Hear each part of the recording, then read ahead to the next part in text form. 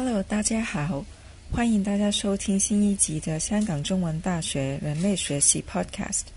今天我们的嘉宾是学系的助理教授黄宣莹，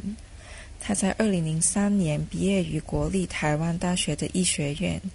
，2013年在哈佛大学修读社会人类学的博士。曾经当精神科医师的他，专注于医疗人类学的领域。从2008年起，他着手研究在中国的心理热，以及西式心理治疗在中国的状况。让我来听一下他如何在医学和人类学两个截然不同的学科之间穿梭。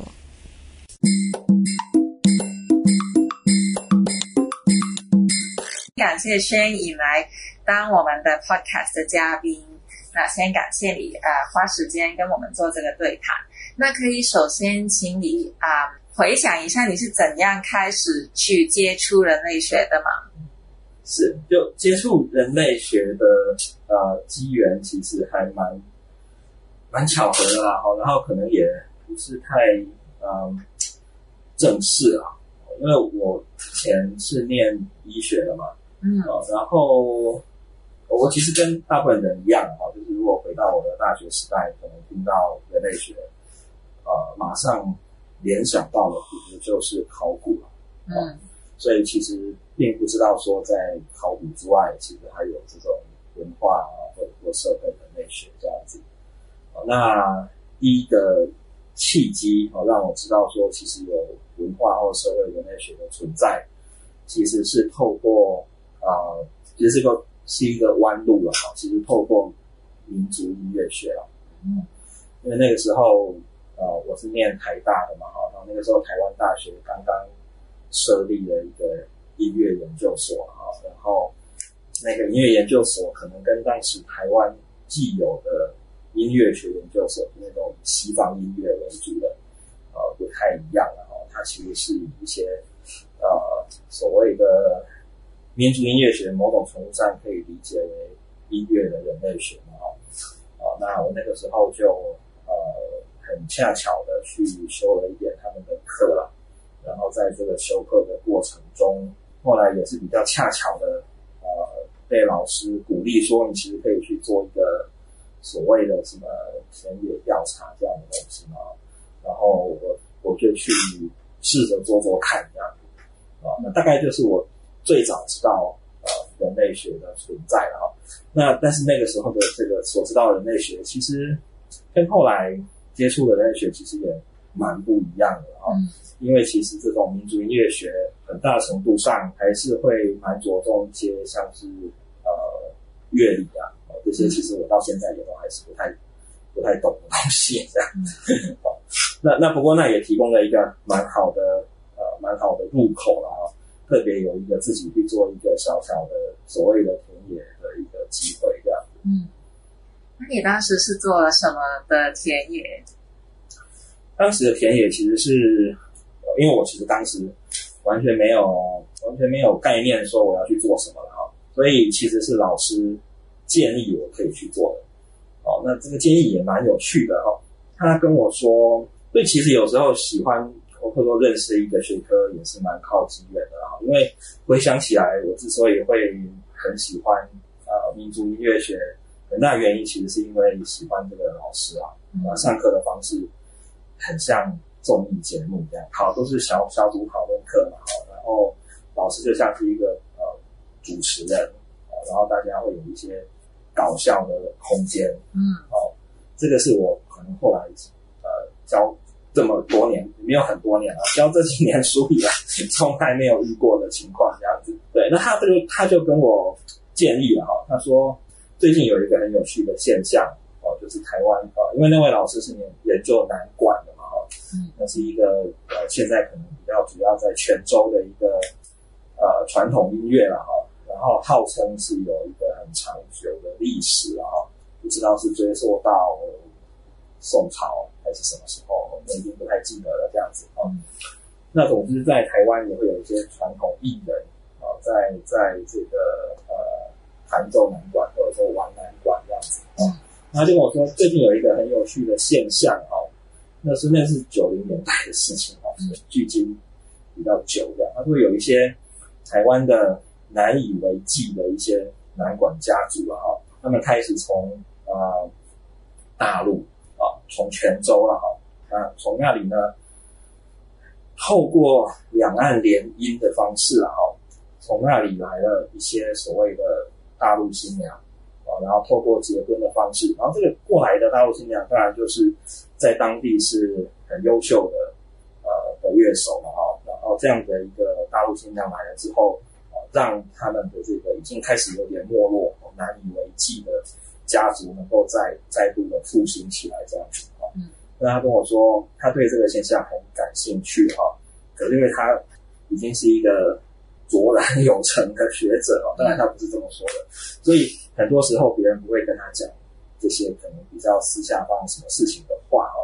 所以那你去试看看好了，看他们会跟你说什么然后我那个时候也没有想太多因为我只是一个学生嘛我是一个医学生，然后我也不知道说为什么老师不能做的事情学生就可以做，不过我就试着去做做看那这里面也牵涉到可能有好几个不太一样的工作方式包括去约人做访谈然后也包括去一间庙里面因为其实南管它还是有一部分的传统是大家每个礼拜约一个固定的时间到庙里面一起玩这样子那所以每个礼拜也会在固定的时间去庙里面看他们弹奏就几个这种以音乐会友的人聚在那里一起弹这样子然后也去也去跟一些当时在想要结合南管跟一些比较现代的音乐或现代戏剧的这样的一些新兴的艺术团体然后其实就是那几位大陆新娘他们在哪里工作什么的，我就跟着他们去那里看一看，然后试着跟他们做访谈然后他们那时候还去了一趟金门其实应该也是我唯一一次去金门这样因为其中有一个人到金门去了，然后我就跟着去金门看看这样子，所以我其实也不太确定自己在做什么，只是抱持着某一种听说的信念，就是说他们去哪里我就试着跟到哪里然后在一个很短的时间可能只有1-2个月吧然后试着去跟着几个人，然后试着去了解他们在做什么，他们的一个生平的状况这样子然后就觉得还蛮有趣的那大概也是因为有这样的一个机缘，所以就可能有了一点点觉得也许之后还可以继续跟人类学多了解一点的一个念头这样子那你还是有完成你医学的那个学位嘛？就是一边当医学生，然后一边去探索其他比如说人类学的东西。那个探索其实很短因为其实我很快就还是这个继续把医学的学位念完这样子然后念完之后我也去当医生嘛所以其实中间到真正去念这个人类学的博士班其实是蛮多年后的事情了因为包括要念到毕业然后又要去工作这样子对所以那个念头其实大概只是让我知道说有人类学这个东西的存在而已啦那但是它其实跟医学没有什么关系嘛那所以我必须要自己去找说好吧那听说人类学可以跟什么东西都有关然后查了一下也听说 OK 有一个叫做医学人类学这样子可是我需要一些更具体的东西嘛比如在台湾我要怎么找到更具体的医疗人类学在做什么这样的一些机会在那个时代其实是非常困难的啦那大概在我当精神科医师的阶段就是我后来毕业后去当精神科医师嘛那精神科当然现在大家在想精神科医师包括很多时候有人类学家在批评精神科医师都会把精神科医师想成就是只会开药然后只会根据这个诊断条例做诊断但其实精神科本身跟其他的医学还是蛮不一样的至少如果你去问一般的医生问们对精神科医师有什么印象，他们大半也会跟你说，精神科医师就是比较怪怪的嘛，就不太一样嘛，而且很多人精神都不太正常嘛。真的会有这种印象？我不就是这样子然后对，精神科其实曾经有一个历史的这种传统，是可能是在医学里面跟一些人文社会科学是离得比较近的啦。虽然说我进精神科的时候，不管是在台湾或者是一个世界的潮流也好，大概都已经远离了那个传统了但你还是可以看到有一些遗迹啊，特别是一些如果以我们当时台大精神科的情况来看的话，就是还是会有一些比较年长的老师嘛，大概还是在那种可能比较人文氛围比较浓厚的气氛下完成他们的训练以及工作了所以大概可以从他们的身上去稍微嗅到一点，就是说也许有另外一种精神医学它其实是跟人文社会科学的关系是很密切的然后这样的关系其实也包括像是医疗人类学那在我们精神医学这边对应的学科，我们可能会把它叫做文化精神医学就是说在讨论不同文化底下可能对于一些精神病的概念或表现也会有不太一样这样子那曾经有一个过去，就是在精神科里的这个文化精神医学跟人类学学者之间的交流，曾经还是蛮密切的那当然到我那个年代，大概就不是这样子所以不过也是因为有这样的一些遗迹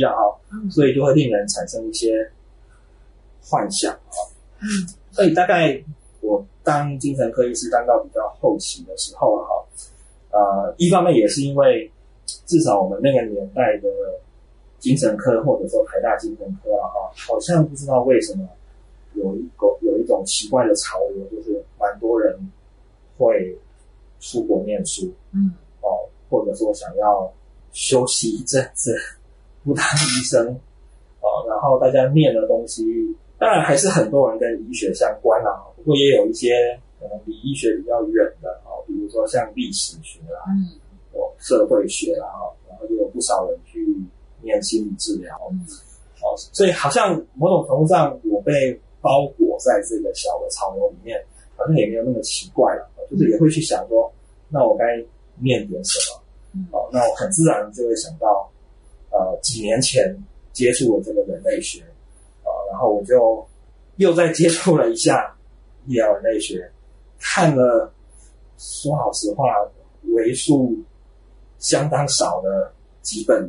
民族志以及一些文章所以其实是相当大胆的一个举动所以也是直接就去念博士班，是在美国。是刚才听你说其实整个很顺理成章，就是从念医学到精神科的医生到去念医学人类学的博士，这个路好像都蛮顺理成章这样子。可是我感觉从一个 practitioner， 从一个真的去从事精神科医生，当你念 medical anthropology 的时候，你觉得中间的在比你想象中的那种差异在哪里？那我觉得我比较有一个比较肯定的说我应该是蛮值得去继续走这个医疗人类学的路了或者说继续去做研究，其实还是在比较确定的研究题目之后啦那我想可能很多人也是这样子就是说很多时候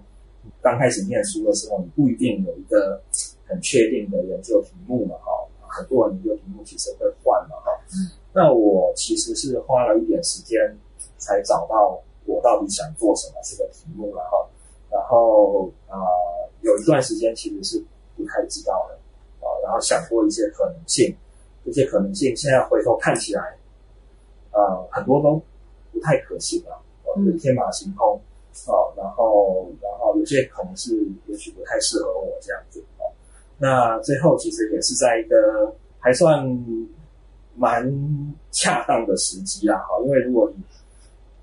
因为其实念书还是会有时间的压力嘛，你必须要在一定的时间前找到题目这样子，所以也蛮凑巧的，有一些机缘让我发现了我后来要做的题目这样。那是什么样的契机让你找到？是这个契机就说起来也是很巧合啦，所以有的时候我会回想，假如我被放在一个不一样的位置，我是不是有可能就遇不到这个题目了？那可能性是蛮高的。那因为我那个时候是在哈佛大学念人类学，然后哈佛大学我的老师是 Arthur Kleinman，那他其实算是跟中国的几个可能是比较有领导地位的一个精神科的机构有很长期的合作关系啦，然后那个时候他们也会每年会派几个 postdoc 过来，然后在我们那里做一个为期9个月的一个训练这样子。所以其实是因为这些北京上海来的精神科医师，然后他们的年纪跟我非常的接近了，大概也都是处于这种还算我们那个时候大概差不多是30岁上下，然后30出头左右，然后我们这几个医生就很容易的走在一起了，然后他们就很自然的跟我提起他们觉得目前在中国的这种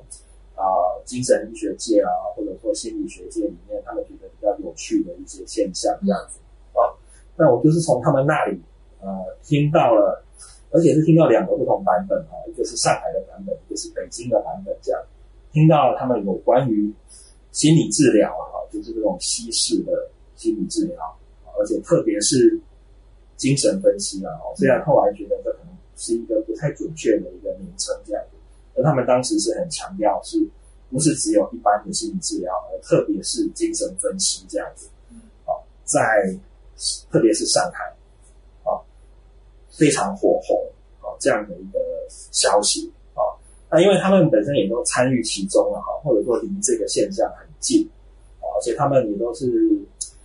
对这个事情本身非常的热情所以他们就给了我很多很多很丰富而且情感很投入的一些描述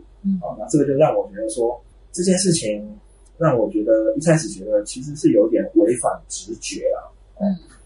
回到那个时候是2007年底那时候我的想象是说好像心理治疗不应该在中国受欢迎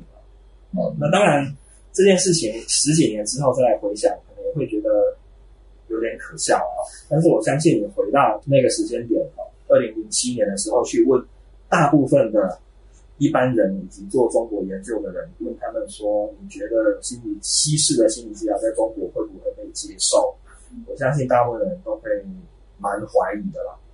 也许觉得应该不会被接受，也许觉得说就算会可能也还要再等好一段时间所以他们所描述的这种充满热情的场景让我觉得非常的有趣所以我就决定说那有机会我其实应该要自己去看看然后这个有可能可以作为我的一个研究的主题这样子。对，你刚才描述的那种就是中国社会对心理治疗或者是精神分析的热情，就是你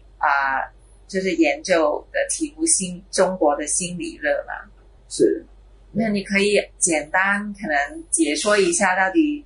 什么是心理热，就是一个怎么样的现象？所以心理热这个词其实是一个本土的词虽然说它也并不是真的是一个非常流行或者说广为接受的词但是其实在中国的这种比较大众文化里面有很多很多不同的热嘛就是会有气功热会有养生热国学热然后像心理学或心理治疗这样的东西当它有了一定的热度之后，也自然会有一些人用心理热这个词形容它了哈。那心理热这个词本身是有点模糊的啦，因为什么是心理它可能可以指称心理学那但是什么是心理学那你会发现说，当人们在谈心理热的时候，其实谈的最多的那个热的标的其实是心理咨询嘛那理论上心理咨询，如果我们很快的想象心理咨询如果很热的话，应该是怎么个热法？好像应该是心理咨询作为一种服务嘛作为一种心理健康的服务然后你是到一个地方去，然后有一个咨询师，然后坐下来然后应该是有一个，如果要按照西方对心理咨询的一个设置跟想象，应该要有固定的时间，应该要有合理的收费然后有其他各种的一些相关的一些规定必须要遵循好像是应该是这个东西在热这样子那但是我那个时候刚开始做研究的时候当然后来情况其实也变得很多而且可能变得很快但是当我刚开始在做研究的时候，这个所谓的心理热里面最热的东西其实是培训其实是培训那它其实跟中国的这个劳动部在2002年的时候发起了一个心理咨询师的一个职业培训的一个制度是有关系的那这个职业培训制度它是有一点奇怪因为它其实是一个我们说是一个 vocational training 不是一个 professional training 这样子所以它标准设得很低如果你去看它最早公布的那个公文的话，你可以看到心理咨询师其实是跟一些很有趣的一些职业放在一起的包括如果我记得我的记忆已经有点模糊了，但如果你去看我的文章，你就会看到那个反差很大。比如它可能包括在种蘑菇的，然后包括在给好像是在修理汽车的，然后等等十几种，还有在修理屋顶的，是不是？就是有十几种奇奇怪怪的一个工人的职业放在一起这样子所以它其实是一个可以快速完成培训的一个那个时候很多人喜欢把它称之为一个执照执照 license 当然某种程度上象征说它是一个很好的一个专业嘛但是其实在政府的这个设置里面，它比较像是一个技能培训的一个证书啦，就是完成了这个培训可能会剪头发，会吹头发，会煮饭这样子只是这么一个很低阶的证明而已但这个经过了一连串很多不同的角色的一个巧妙的一个合作包括政府设置的这个东西然后有一些商业的公司他把这个项目当成是一个有可能可以透过某些巧妙的广告可以把它变成一个很吸引人的一个未来的一个职业的选择以及一些专业人士跟他们合作，然后替他们背书，然后也进入这个培训体系里面去授课，在几方面的一个合作之下，然后再到了一个很特殊的时机就是08年的汶川地震了汶川地震之后其实突然间不是只有身体会受伤也不是只有房子会受伤，你的心理也会受伤这件事情突然间成为官方话语里面很强调的一件事情而这个强调其实一直到现在还是非常强调的所以你可以看到比如说像 COVID-19 这样的一个大型的灾难之后，官方马上就会强调他们派了多少心理咨询师进去他们进行了多么大规模的一个心理救援的一个事件大概就是那个时候起了开端了所以这整件事这些事情搭配在一起在08年之后，也就很恰巧是我刚开始做研究的时候可以看到一个非常明显的一个培训的风潮有很多人想要去参加培训，然后这些培训其实是属于短期的培训然后透过培训你有可能成为一个所谓的心理咨询师但实际上真的去做的人其实还是蛮少数的就大部分的人其实上这个课，很多时候他的原因其实是可能是为了要更多的可能是为了要帮助自己啦，或者说是要了解自己，它有点像是一个所谓的自助一个 self help 这样的一个可能性。那也有些人可能是要找一些志同道合的朋友啊，认识人啊，参加一些文化活动啊，培养一些工作之余的兴趣啊等等的，其实是很多元的一个现象啊。跟我们想象中的这种一个 professional training 其实应该是很窄的，通向一个很固定的一个终点，其实是很不一样的。它其实是充满了各种可能性的这样。所以当时我想的心理热，其实我觉得最有趣的是这个部分培训的一个热潮但是培训的热潮它其实会产生它其实会外溢就是培训的热潮起来之后，虽然说里面只有一部分的人真的会成为心理咨询师，但是这个培训热潮如果够大，你就会看到这些真的去成为心理咨询师的人在城市里开始出现嘛。所以你就会看到大城市里面很多人都真的租起了一个小的房子，小 apartment， 然后就开始在那里营业起来了。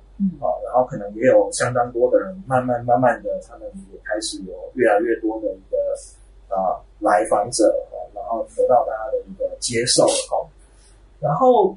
中国的这个心理热里面的很多心理咨询师或者说参与在这里面的人，他们其实有一个很有趣的一个特点就是大家都很愿意，有很强的一个欲望去跟别人分享。所以你从很早就可以看到，很多人都很愿意写文章可能是有的是在杂志上写文章有的是透过像是博客这样的方式去告诉大家说，比如说有一个什么样的人发生了什么样的故事，我们可以透过什么样的一个心理学的观点来理解这个事情。所以有很多人其实是，当然有一部分的人是因为他们为了要招生，为了这个培训要招生但其实有很多人是很主动、很热情、很自发性的，就想要去跟别人分享、学习心理学他了解了什么，给他什么样的启示，然后这也是另外一种可能比较稀薄一点的帮助别人的方式吧。我想所以大概3个方面，一个是培训的热潮，一个是服务的增加，一个是这种可能在一个比较大众的文化的领域里面跟心理学有关的一些知识也好一些叙事也好，一些观点也好的传播大概3个部分很广构成了我所谓的心理热的主要的内容。我觉得你刚刚说的很有趣的就是他们就是这种心理热，比如说培训的那种方式跟传播的那种方式是很大众化，可以这样说嘛，就是他心理学我们一般觉得是很专业，或者是非常就是要很 academic， 要念很多书，然后要在一个很特定的 setting 里面去发生的一件事情。可是你刚才说的那种就是好像很 layman 的，也可以去当一个，就念完一个课程之后他也可以去当心理咨询师。好，那我也很好奇，就是其他的 players， 比如说那会不会就是提供这种服务的人多了，然后你可以去当这个职业的人也多了，那受众了，那大众了，他们怎么样去看待突然间有好多心理咨询师或者相关的咨询文章在市面上流传，那就是一般大众他们有没有也受到这个心理热的影响，去非常热衷的去比如说了解自己的心理或者自己的状况？是这个可能是我比较后来的研究比较晚比较最近的研究会比较触及的但是在我早期的研究里面，其实我主要关注的是因为在这个场域里面其实可以关注不同种类的人比如说学习心理治疗的人或者说实际上自称为心理咨询师出来提供服务的人，然后你也可以去研究那一些接受这个服务的人嘛。大概我们比较简单的把它区分成这两种。那我主要是研究这个在培训之中或者说真的成为了心理咨询师这样的人，而不是接受这个服务，不是这个接受的这一端。但是其实你在那个早期所以要强调的就是说，其实在中国时间点非常重要嘛，因为很多时候你特别是研究一些所谓的新兴的现象你在2010年看到的事情跟2015年在看的时候，其实可能就会有蛮大的一个变化这样子那在研究的早期，其实那种什么是需要被帮助的人跟提供帮助的人之间的界限是非常模糊，而且很容易被跨越的因为当时很多人如果他需要被服务他其实很容易就觉得说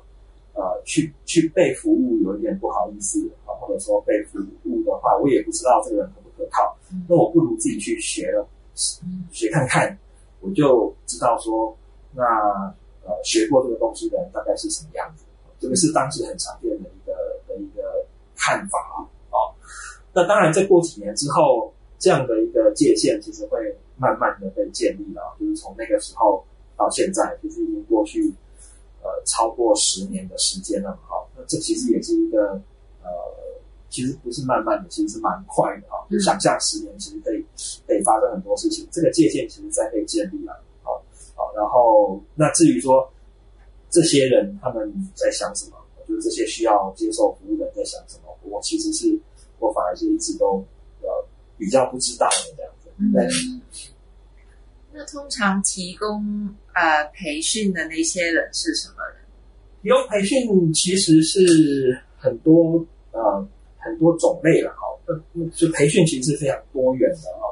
有一种是最基础的培训就是说培训完了之后，你就可以拿到一个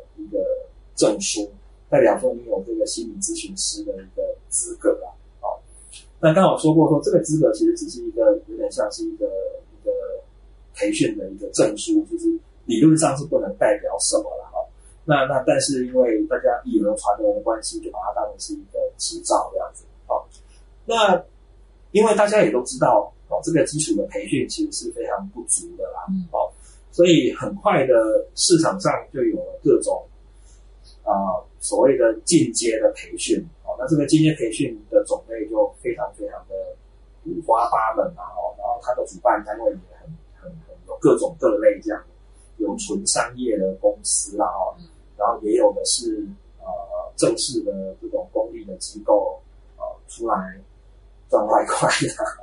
然后也有是跟国外合作等等的请国外人过来讲等等的，然后很早也会开始就有这种透过网络的远距教学等等的，就这个其实都发展的非常非常的早所以我等于是很早的阶段其实就看到了当时非常兴盛然后各式各样符合各种不同的需要然后拥有各种不同的主题的一个培训课程的一个兴起那你觉得你做这个研究之后，有没有改变了你原来一直对于精神科或者是对于心理咨询这一方面的既定的一些想法的？他对你这有没有什么改变？是，因为我其实最早想要去念人类学有一个很单纯然后也可以说是有点天真的动机，就是想要离开所谓的诊间，或者说离开医院去看外面的世界嘛因为所谓的虽然说在当医生的过程中你可以接触到各种各样的一个病人然后他们也会跟你说很多他们所遭遇的困难跟苦难这样子可是透过这个诊疗室里面的一个有限的接触回到10几年前，我常会觉得好像不知道他们在真实的生活里面到底发生了什么这样子所以最早有一个这样的一个很可能有点浪漫，也有点太天真的动机啊，就想要去外面看一看这样。那我觉得我做这个田野可能给我一个最大的一个，不能讲颠覆颠覆可能有点太过头了这样，但至少它很大程度改变了我以前作为一个医生对于说到底医疗是什么事情的一个看法就是说在这种培训的场合里面然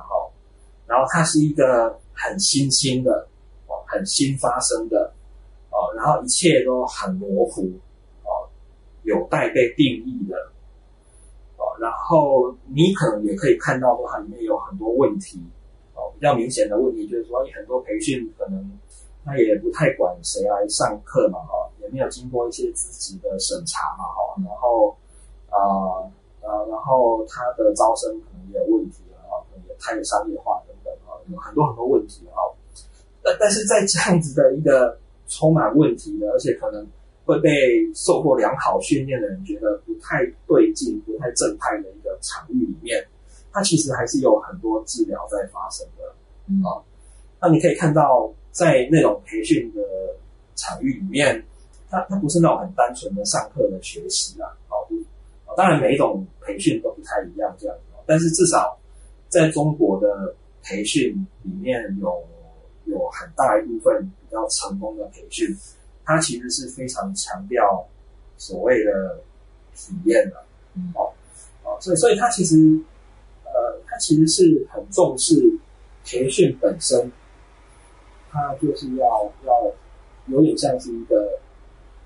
类似治疗的过程这样子。比如说你在这个培训里面，你必须是要被触动的，它是一个 process。然后它也会在你的心里产生很多很多的小 process，然后它会 stir up，它会扰动你可能心里面某些过去的有可能比较痛苦的部分有些回忆的东西，过去的创伤或者跟某些过去很重要的人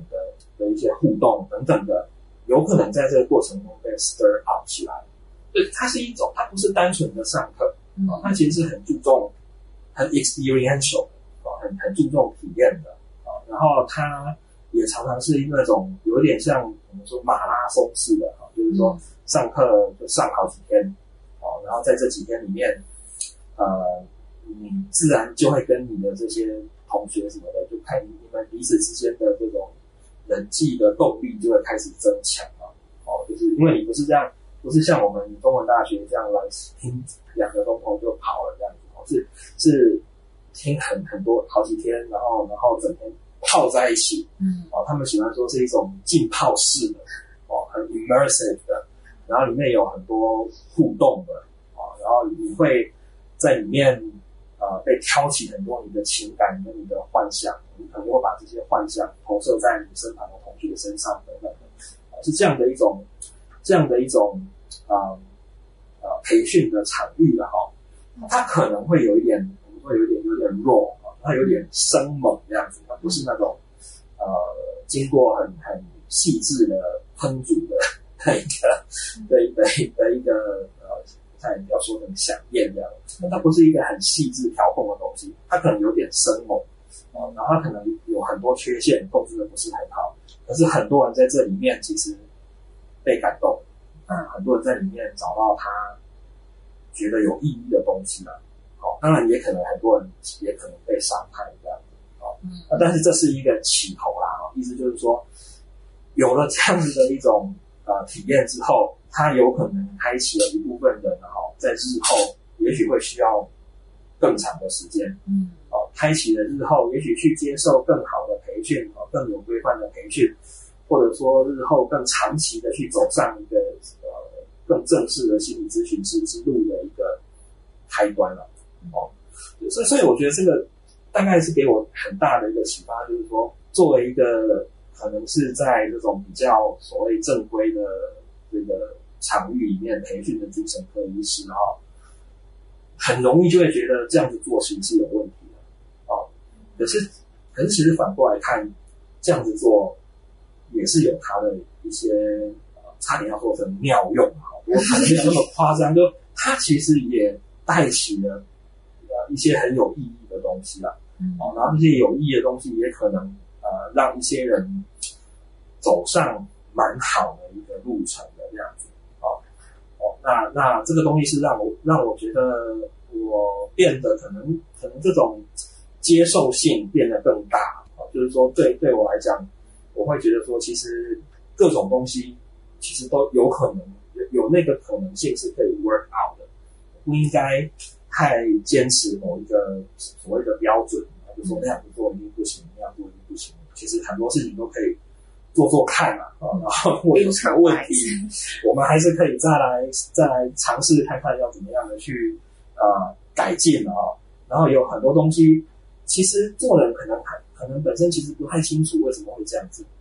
但是他做了之后，然后他呈现出来了，可能大家也没有马上了解但是他还是开启了一些可能性。因为轩颖你这几年在中文大学其实也 develop 了好几门的课程，都是跟医学或精神病学或心理相关的，然后这些好几门课都非常的受学生的欢迎。然后可不可以讲一下，例如你在人类学系或中文，因为有些是有外系的同学嘛，对不对？这几门课程的你的一些教学设计和在跟学生互动的那个经验上，觉得大家是会对这些主题跟人类学或者用一种比较社会文化的视角去看它是一个怎么样的一个经验这样子。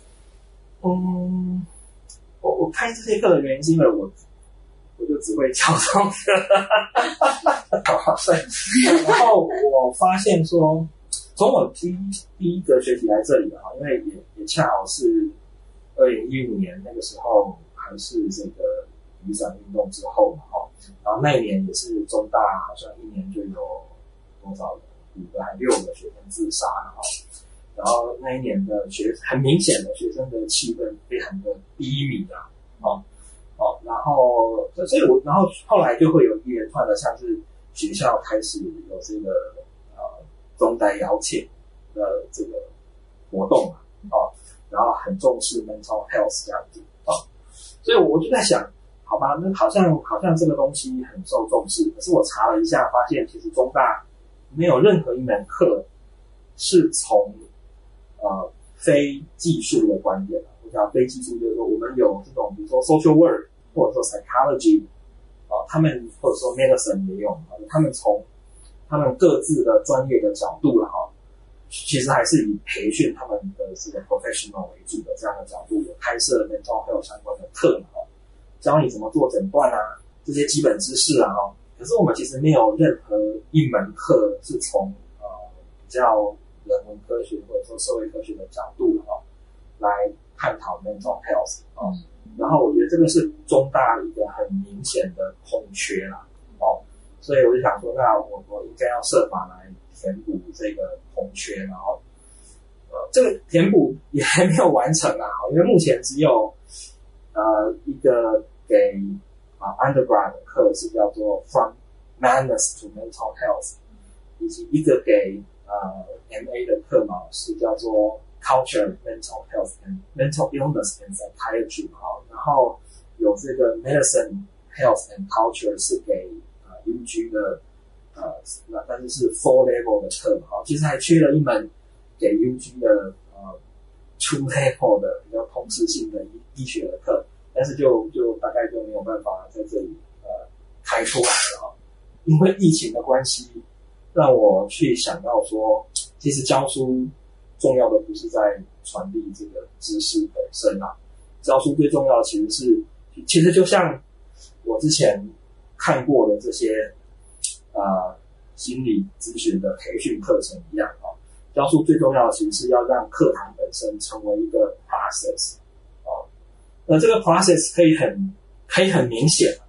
就是说有的人上课有一个很明显的 process， 老师们不断的问学生，然后跟学生也不断的有很多互动这是一种 process 那很明显的我不是这种，因为我通常想一来是我不是一个很 energetic 的人，然后二来是当我很努力的变得比较 energetic 跟学生互动的时候，我通常也不太会有回应所以我走的方式是说我希望我的课虽然表面上看起来没有 process， 可是我希望它是一堂可以在学生的心里制造 process 的课。首先我都尽量选一些文学作品让学生来念嘛，然后我所选择的几乎所有的文本大概也都是很强调个人生命经验的一个文本所以这整个完全是搭配在一起的这样。现在已经录蛮长，但是可能还有一个问题，就是可能是跟你比较最近期的研究相关，因为我知道你最近应该比较多是 focus 在也是中国大陆一些微信公众号平台，然后是做一些关于心理学的科普或面向大众的一些写作，然后有很多相关的活动。然后我知道这些平台或者这些的媒体在年轻人或很多人中间也是非常的受欢迎。现在尤其是可能也是像你刚刚说这样，在这个 COVID-19 疫情期间，很多人都会有各种各样的心理的感受，或甚至一些困难或问题。那我不知道您的观察是觉得这些，就可能可以很简单的讲一下你这个比较新的研究以及观察。这个研究就其实就是其实很多这个学生都因为 COVID-19 的关系没有办法做田野那我有时候当然我很少这样子讲但是我有时候也会戏称我自己其实也是 COVID-19 的一个受灾户因为其实我也是曾经有一个比较宏伟的计划然后当初是想要去做像你刚刚提到的这种，如果英文可能会叫做 digital mental health 就是透过这种数字的一个网络的平台然后来做跟 mental health 有关的各种事情其实它可以做的范围非常广从服务到只是单纯的分享文章等等都有就是其实范围非常的广泛这样。那当初是想要针对这样的平台做研究，而且研究的方式还是比较维持我一贯的研究方式就是说我通常是研究在做这些事情的人，而不是研究接受这些服务的人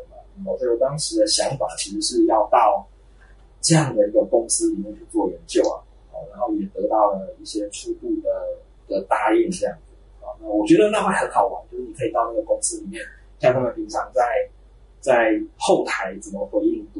应这个观众然后他们在计划一些什么样的一些新的活动，怎么样去跟投资人要钱等等的大概会觉得应该会是这样一个很有趣的一个计划。但是因为计划赶不上变化因为 COVID-19 的关系，这一切就不可能了这样子所以我也有很长的一段时间迷失自我，不太知道可以做什么，因为我也很害怕一旦我决定要做这个，那假如COVID-19 就停了，那我该怎么办这样？现在回想起来觉得很白痴嘛不过你必须要考虑再回到当时你确实是会这么想的而且因为经费的使用是没有弹性的所以你一旦改成那样子，你就很难再马上改回来所以我到底该怎么办？这样的困难那我大概有一段时间真的是不知道该怎么办然后到最后慢慢的死心，觉得说我好像没有办法再去我比较熟悉的像北京上海这样的地方做研究之后，然后我才慢慢转成了最近在做的所以这个其实做的时间还很短它其实是针对一个可能算是最有名的几个这种心理平台之一就是 Know Yourself 然后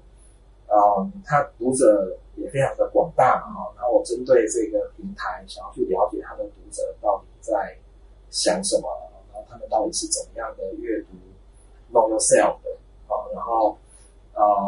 透过的做的方式其实是透过线上的访谈透过线上的问卷然后透过这个问卷去筛选然后跟一些人其中一部分的人能够做访谈然后这个访谈的方式也是比较特别的因为它其实是结合了阅读的经验以及人生的经验然后每个访谈的人的比重会不太一样，有的人能够谈很多阅读的经验那但是也很多人其实因为 Know Yourself 毕竟是一个比较轻的阅读它不是那一种就像我们念人类学一样，你念完一定要记得那本书写什么，以后才要把它引用这样。很多人念完了之后就有点记忆比较模糊了所以看每个人情况不太一样，有的人可以谈很多阅读的经验，有的人没有办法谈很多阅读的经验那但是我一般来说都会希望他们能够把阅读的经验跟他们的人生的经验然后有点混在一起谈因为我的想法是说这个阅读经验其实在他的人生经验里面发生的然后这个阅读经验某种程度上也会帮助他们去理解这个人生经验这样子，所以就是一个还在 ongoing 的状态的。是，其实今天早上我还在做是。所以你就是要爬很多文嘛，在那个在那个爬文其实我自己的想法是这样子因为我自己本身就是 Know Yourself 最早的读者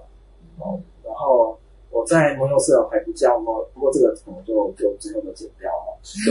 我在 Know Yourself 还不叫 Know Yourself 的时候我就开始看了，所以我对它整个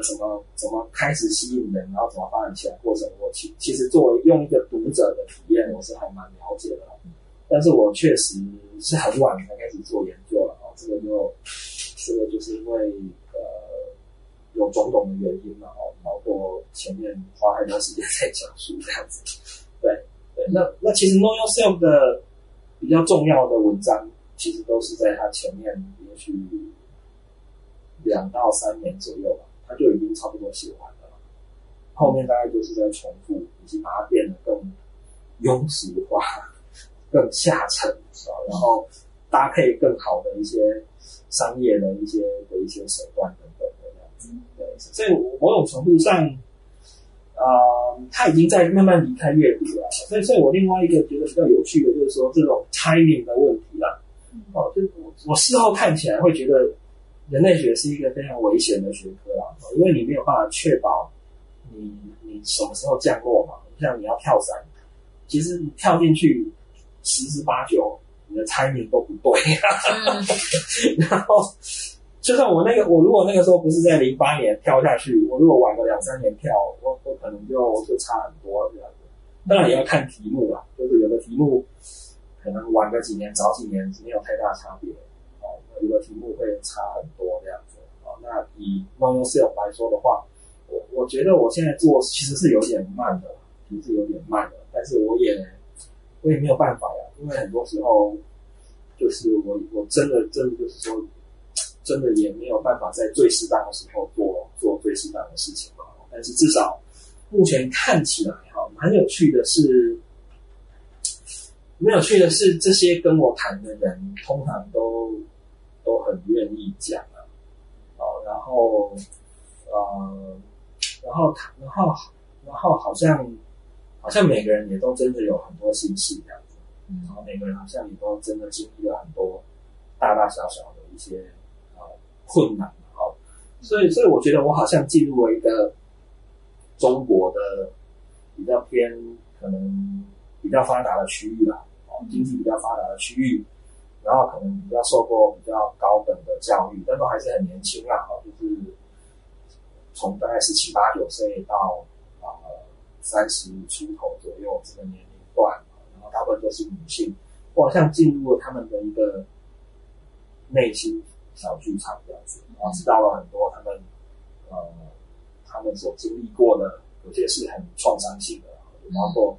可能从小时候所经历的一些所谓原生家庭的创伤，到再大一点很多人际关系人际的困难或者说一些迷茫一些这种在亲密关系里的不顺利或者说社会上可能对女性的一些歧视然后还有包括像是整个这些年来整个社会的言论尺度以及对于这种比较向往可能西方的价值的打压等等的，在这些人身上所造成的就是困难。就我好像不知道为什么就突然变成都在听这些东西这样子。那某种程度上我觉得有可能，我在想啊，因为我的学生他们，因为我相信或许我在学生的心中制造了一些所谓的小的 process， 但大部分人不会告诉我。但是我的幻想就是说，可能我现在听的这些 process， 也许在我的学生很多他们的身上，可能也是这样子，因为他们其实具有类似的这种社经的背景。对。好，那我有最后一条问题，就是回到比较 general 的、比较宏大的题目，就是对你自己来说，或者你觉得人类学在现在这个时代，在就刚才你所说的 COVID-19 带来天大的变化的这个时代，你觉得人类学有什么的位置，或者有什么的价值？这个问题问一个已经打算要这个什么跳船，会不会有一点不太适合啊？我觉得人类学是这样子的啊，人类学进入了一个可能要面对很多自我拷问的一个时期啦。就因为人类学可能不可讳言，就是在整个社会上的影响力越来越小嘛。作为一个学科，它其实在大学里面是比较边缘的啦。那但是它确实又是一个非常有诱惑力的一个学科啦。他常常在问一些别人不会问的问题然后常常会问一些其实是更根本的、更基础的一些问题然后它理论上应该也有更大的一个包容性。所以其实一方面这可能是一个人类学的可能性特别大的一个时代但是也可能是一个人类学快要灭亡的时代。当然每个地方不太一样但是如果是以香港或者亚洲的话，你这样讲让我想到我以前那个时候去念这个医疗人类学的时候，当时常常听一个说法，就是说很快的在亚洲医疗人类学就变成一个很强势的学科，因为医疗人类学它才能够带人类学走出比较狭隘的这个范围，因为它跟医疗有关，而且你在美国医疗人类学拿多少经费，然后后来就发现至少在亚洲医疗人类学的时代还没有来临而且我觉得也可能不会来临对，当然我可能太悲观了。好，那今天很感谢圈颖跟我们的分享，非常感谢，谢谢。再一次感谢大家收听这一集的节目。如果大家对节目有问题或者意见的话，也欢迎在 social media 上面留言。另外，我们稍后也会把 podcast 的内容和一些文字记录上载到学系的网站，有兴趣的朋友可以留意一下。谢谢，下次再见。